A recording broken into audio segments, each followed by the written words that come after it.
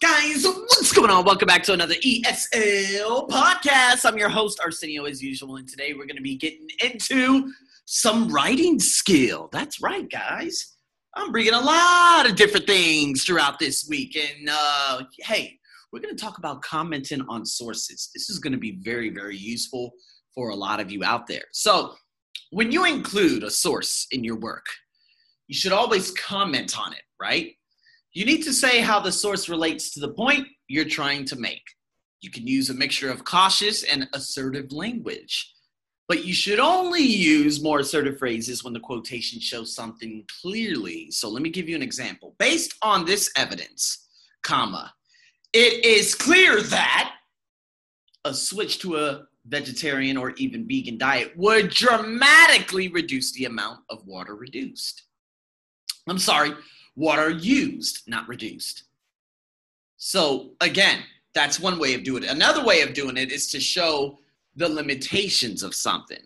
So, however, comma, in virtually every country, comma, apart from India, comma, the percentage of vegetarians equates to under 10% of the total population, period. This casts some doubt as to whether, let me repeat that. This casts some doubt as to whether this solution could work, as there would need to be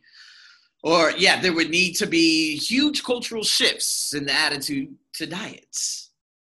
So, in saying that, what you have is a table. You have cautious and assertive. You're going to complete it with these phrases. Could mean, which implies, it is certain that, which may suggest, this clearly indicates, which means. Okay, those are 6 different types of phrases that need to go into these categories. Okay, so what you're going to do is you're going to hear me say just a couple of things, okay, in regards to 2 different extracts. Okay, and then what you're going to do is add the cautious and assertive language to the table, which I just said above, the answers I just said above. So what you're going to do, again, let's see where you could fit in one of these. So number 1, there is increasing scientific evidence that the process of climate change is accelerating. Hedger, 2017, period. This is likely to result in a higher risk of flooding and droughts across the different regions.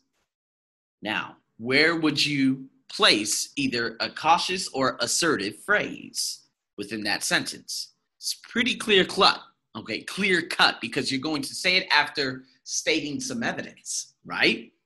And the last one, according to the National Oceanic, I